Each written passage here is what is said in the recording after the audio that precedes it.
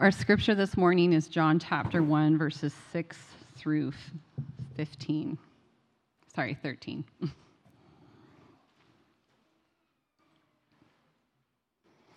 John 1, verse 6. There was a man sent from God whose name was John. He came as a witness, to bear witness about the light, that all might believe through him. He was not the light, but came to bear witness about the light. The true light, which is life to everyone, was coming into the world. He was in the world, and the world was made through him, yet the world did not know him. He came to his own, and his own people did not receive him. But to all who did receive him, who believed in his name, he gave the right to become children of God, who were born not of blood, nor of the will of the flesh, nor of the will of man, but of God. This is the word of the Lord. Thanks be to God. Please be seated. Let's pray once again. Father, we are so thankful for the growth you are bringing to this church. Father, we pray that we wouldn't just grow numerically, we also want to grow spiritually. Father, we long this morning to hear from you through sacred scripture. Father, I pray that you would guard my lips this morning. Help me only say what you want me to say, nothing more and nothing less. Father, I pray that you would pull away the veils that blind us, keep us free from distraction this morning, and we pray that your Spirit would move, manifest the presence of the risen Christ through the preaching of your word this morning. We pray all these things in Jesus' mighty name. Amen. I grew up in an era without cell phones, so there was no caller ID. So if the phone rang, you had to answer it because you weren't sure who was calling. Maybe it was a really important phone call. But now everyone has cell phones and everyone has caller ID. So when someone calls, you can make a split-second decision. Should I answer this call or should I not answer this call? Now, in light of that, let me do a quick survey of the room. If your ex-boyfriend or girlfriend called you, how many of you would answer that call? Not many. If your boss called, how many would answer that call? A few more hands, okay? If a close relative called at 3 o'clock in the morning, how many of you would answer that call? If Justin Bieber, Kanye, or Russell Wilson called, how many of you would answer that call? Really? Really? If Russell Wilson called and it said Russell Wilson is calling, I would answer that call. What if the President of the United States called?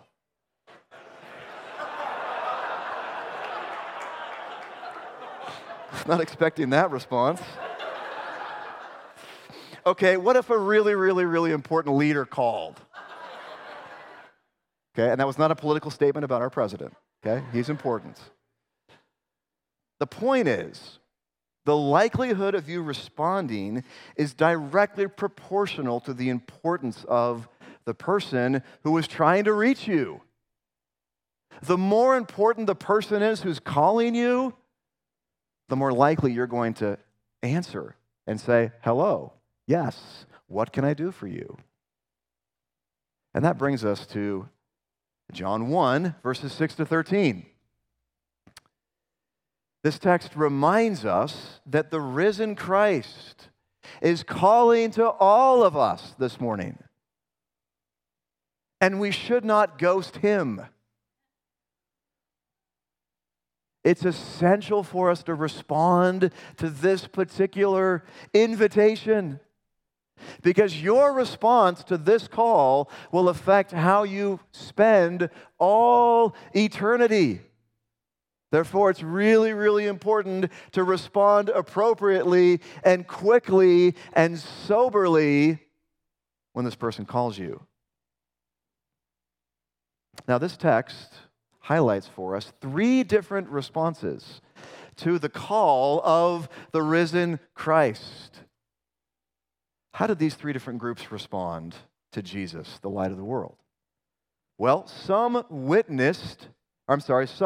proclaimed Jesus, some rejected Jesus, and some received Jesus. And I wonder which category you're in this morning.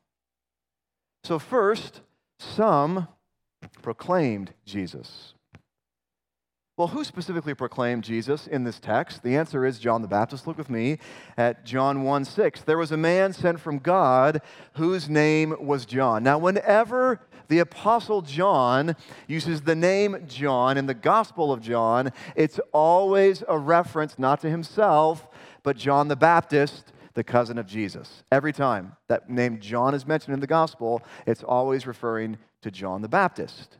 Okay, so who exactly was John the Baptist? What do we know about him from other parts of the Scripture? We know that his parents were Zechariah and Elizabeth.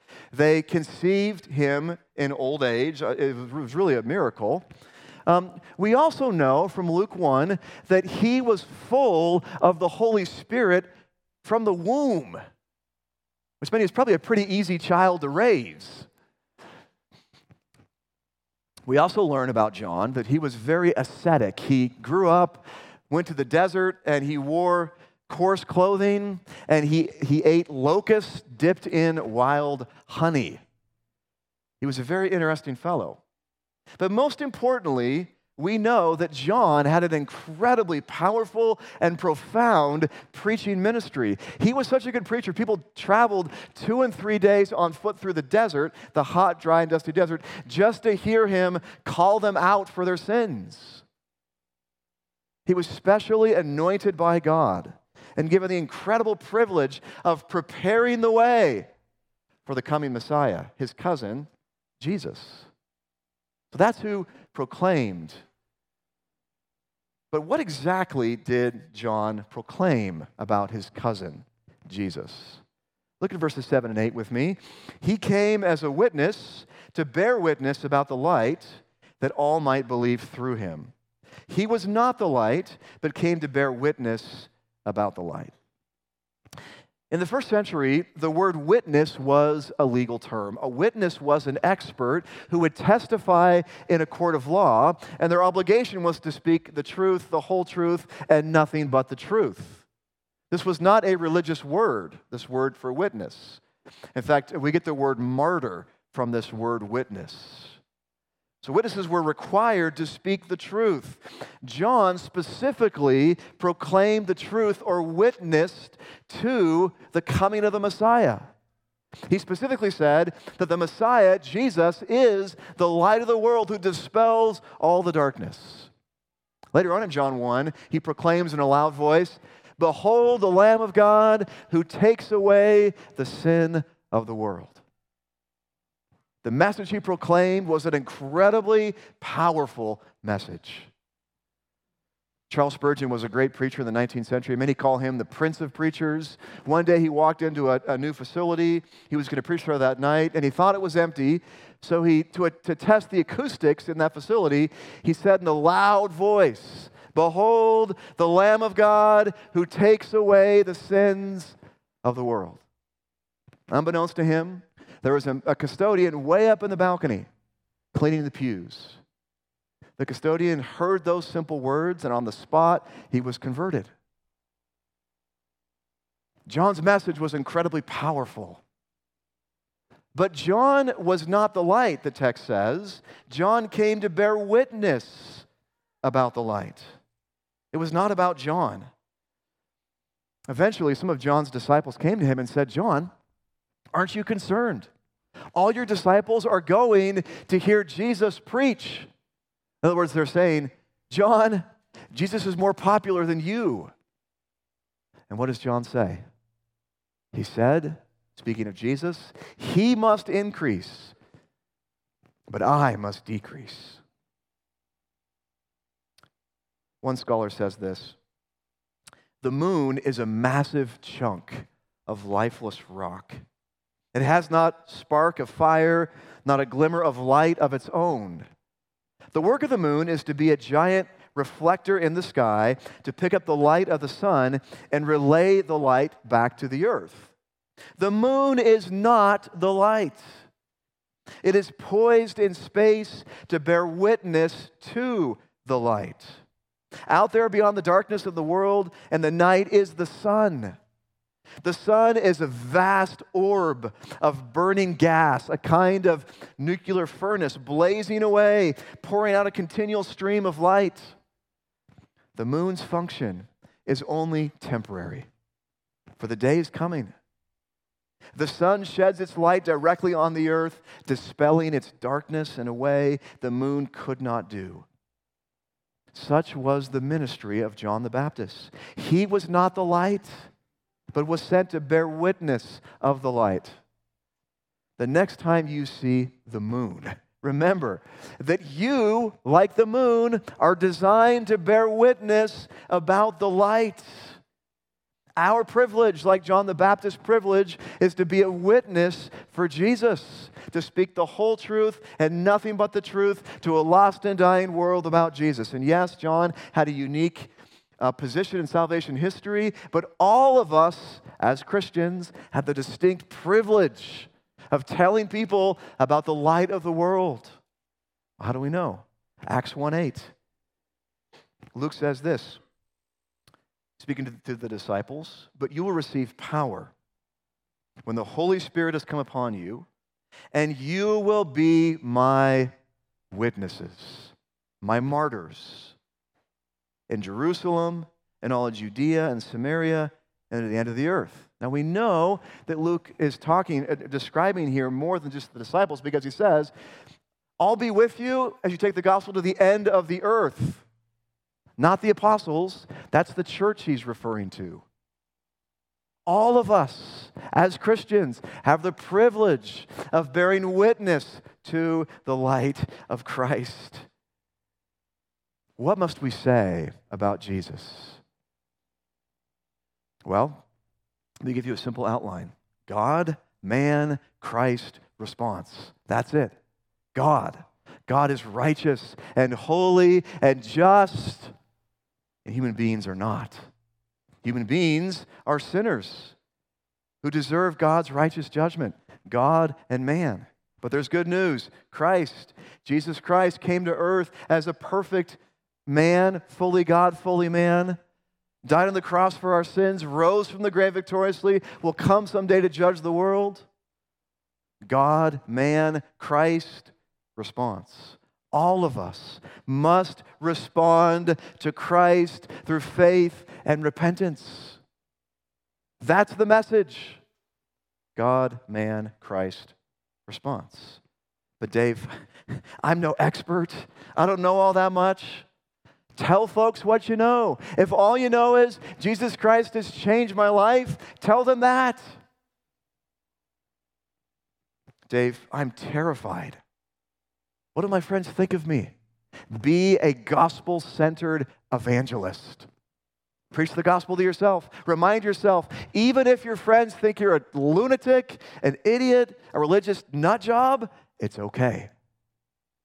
Because the gospel says that as a Christian, you are loved and accepted and adopted by God. So if your friends reject you, so be it. Dave, I'm apathetic. Repent and pray. Dave, this is easy for you. You're a pastor. No.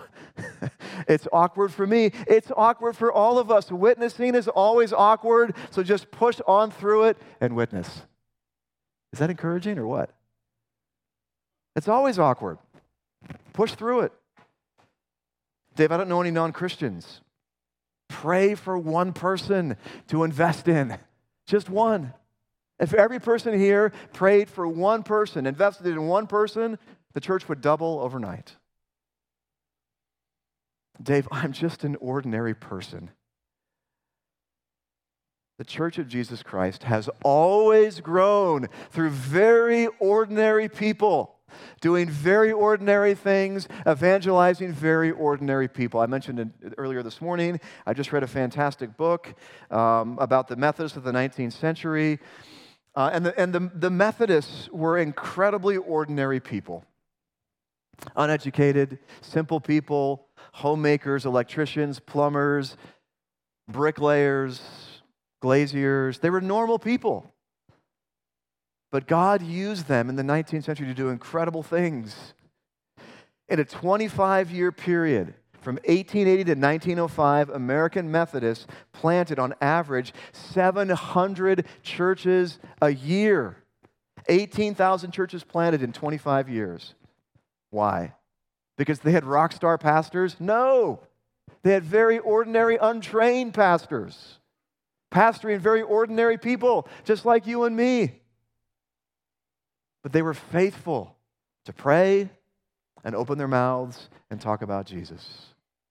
And God used them mightily to turn America upside down, which is why the 19th century is called, in American church history, the Methodist century.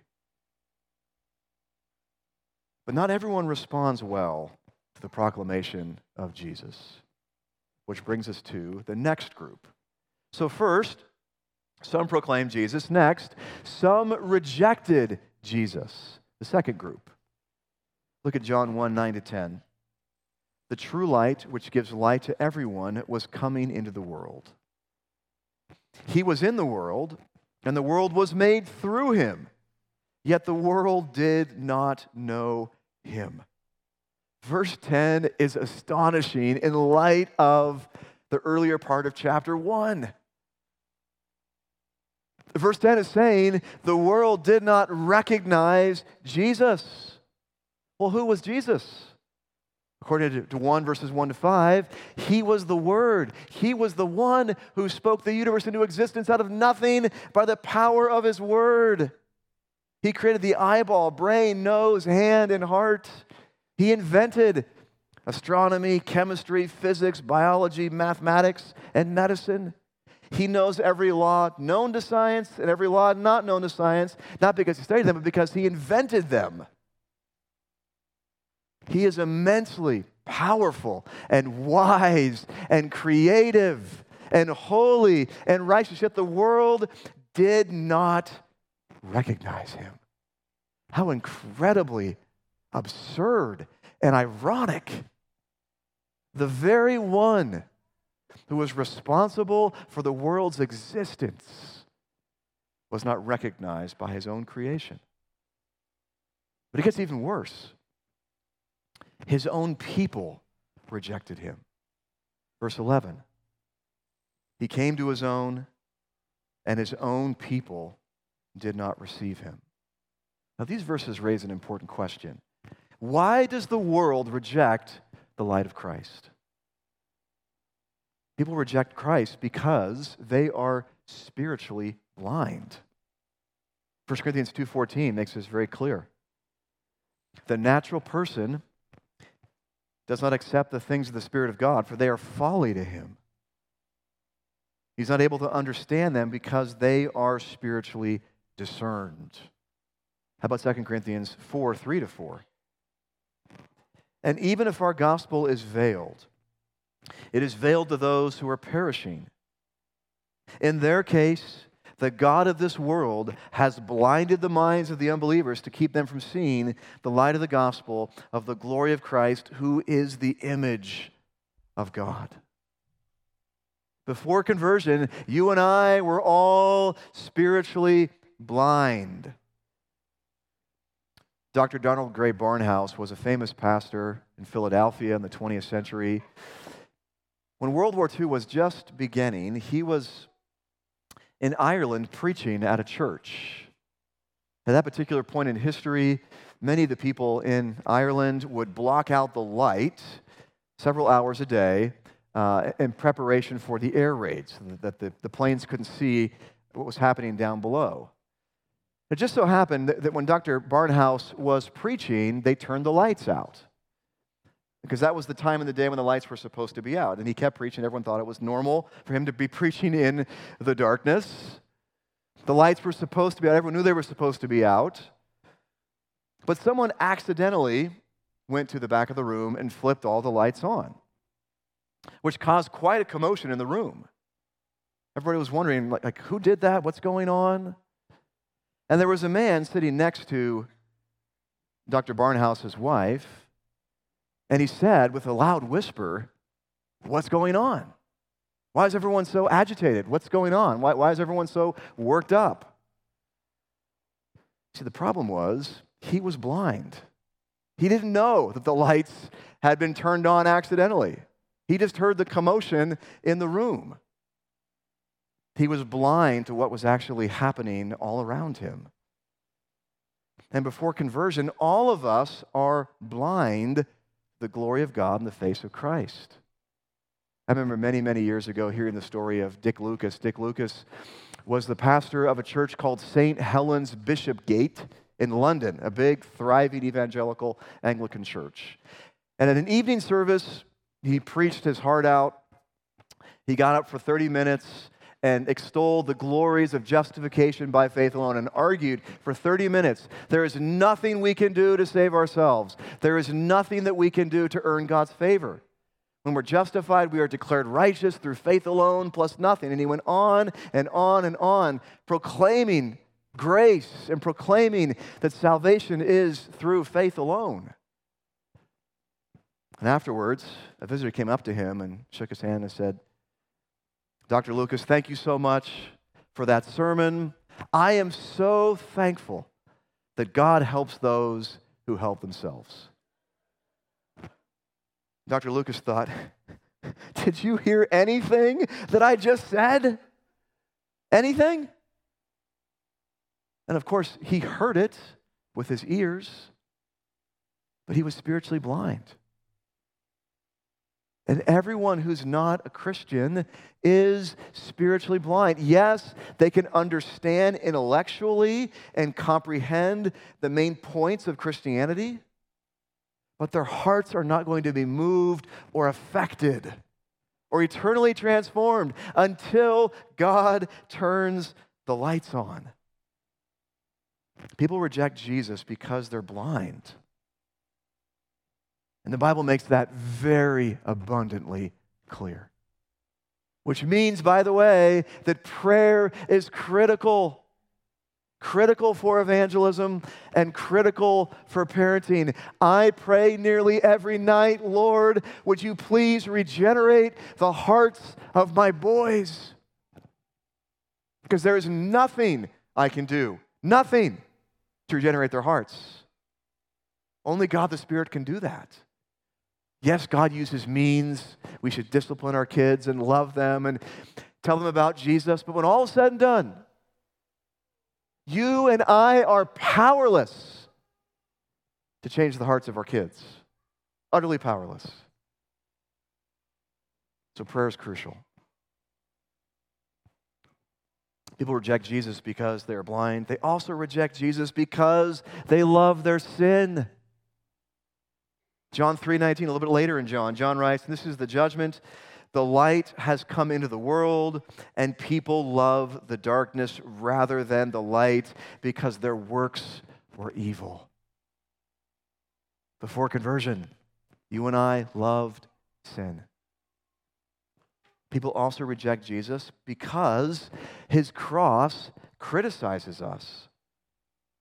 The cross reminds all of us that our sins were so bad, the Son of God had to be murdered in our place for us to be forgiven. Which is why Paul says in 1 Corinthians that the cross of Christ is folly to the world. It's folly. The light of Christ is rejected by many. John the Baptist was rejected. Eventually, he was beheaded. Jesus Christ was rejected. Eventually, he was crucified. And you and I should not expect any better treatment from the world. Listen to what Jesus says in John 15:18. If the world hates you, know that it has hated me before it hated you. Jesus was the most winsome, kind, gracious, patient person to ever live, wasn't he? Yet he was vilified, slandered, hated, and murdered. You and I can be the most winsome people we're aware of, but the world's still going to hate us. Should we be winsome? Yes, we should be winsome. We should be gentle and kind and gracious. But even if you are those things, The world's still going to reject you if you follow Jesus. If you think I'm wrong, let me challenge you to go onto the campus of WSU or University of Washington and say in a classroom, there are only two genders, male and female, and they correspond with your plumbing. And see how that goes. Or simply say, Jesus Christ is the only way to God. Every other way leads to death and destruction.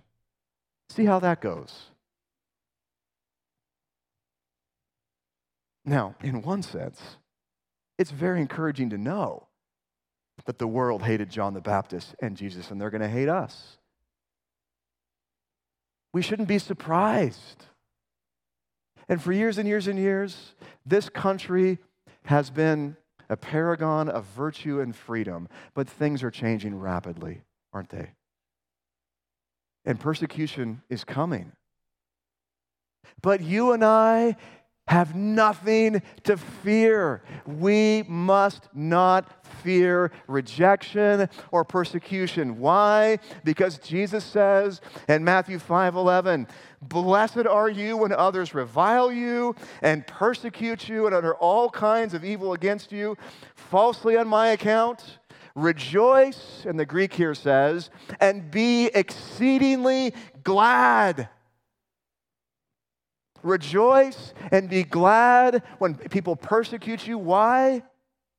For your reward is great in heaven. So they persecuted the prophets who were before you. Life is incredibly short. Persecution is a reality for Christians all over the globe right now. And when persecution comes, when rejection comes, we can rejoice and be glad because our reward is exceedingly great in heaven. And if that's true, why are we afraid to tell people about Jesus?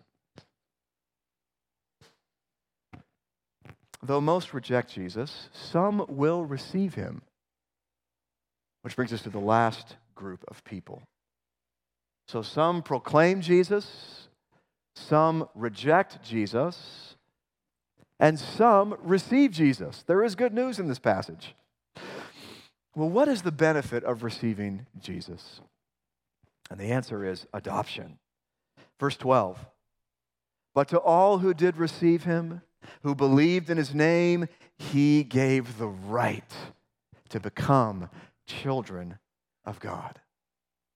When you become a Christian, something astonishing happens. The maker of all things, God the Father, adopts you into his family because his own son died on the cross for your sins. Jesus Christ becomes your brother, God becomes your father, which means that someday you will inherit all things as a child of God. Adoption is the apex of all the privileges of being a Christian. I love the doctrine of justification. I love the fact that when I put my faith and trust in Jesus, he declares me righteous, forgives all my sins. But justification is strictly legal. Jesus Christ can declare me righteous, and the Father may not adopt me. He does. Redemption is wonderful. I love the fact that when I'm forgiven, I am redeemed. I am freed from the power of sin, the power of the devil, and I'm freed from the fear of death. That's wonderful. But I can be freed and not be a child of God. Reconciliation is amazing. When I become a Christian, I'm reconciled to God. I'm no longer an object of wrath. But I can be reconciled to someone and not treated as a son. When God saves us, he justifies us, he redeems us, he reconciles us, and best of all, he makes us his own children. Which means that you're a joint heir with Christ. And not just children, but beloved children. When we're adopted by God, we become objects of God's affection. Parents, think about how much you love your children. Remember when they took their first steps, how proud you were of them for walking the first time? Then they were potty trained, no more diapers. Remember when they ate solid food the first time, how proud you were of that fact? Then they grow up a little bit more, and remember the first time that they scored a touchdown or hit a home run or made the jazz band or won their first tennis tournament or had their first guitar solo in jazz band? Remember how proud you were of them, how much you wanted to shower them with affection? Remember when they finally graduated from high school, finally left the house, got their first job, got their first advanced degree? Remember how much you were proud of them and how much you love them? And you and I are very imperfect parents. God the Father loves us even more than the most perfect parent loves their child. He rejoices over us. He's proud of us. He has affection for us. He loves us as a perfect father loves his child. Here's the good news. If you're God's child, God the Father promises to care for you. If you're God's child, God the Father promises to lovingly discipline you, and that's good. If you're a child of God, you are a co-heir with Jesus. If you're a child of God, you will always have access to your Heavenly Father through prayer. But most importantly, if you're a child of God, you are loved by the Maker of all things. What's the benefit of receiving Jesus? Adoption. The greatest benefit of the Christian life. Well, what is the means of receiving Jesus? Faith. Look at verse 12. But to all who did receive him, who believed in his name, he gave the right to become children of God. How do we receive Jesus? John tells us is by believing in his name. And his name is shorthand for his character. His name is shorthand for all the things the Bible says about Jesus. And this is not just believing facts about Jesus. It's a personal trust in Jesus, a desire to follow Jesus. But the point here is simply this. We become children of God not through effort, but through faith, by believing and receiving him through faith.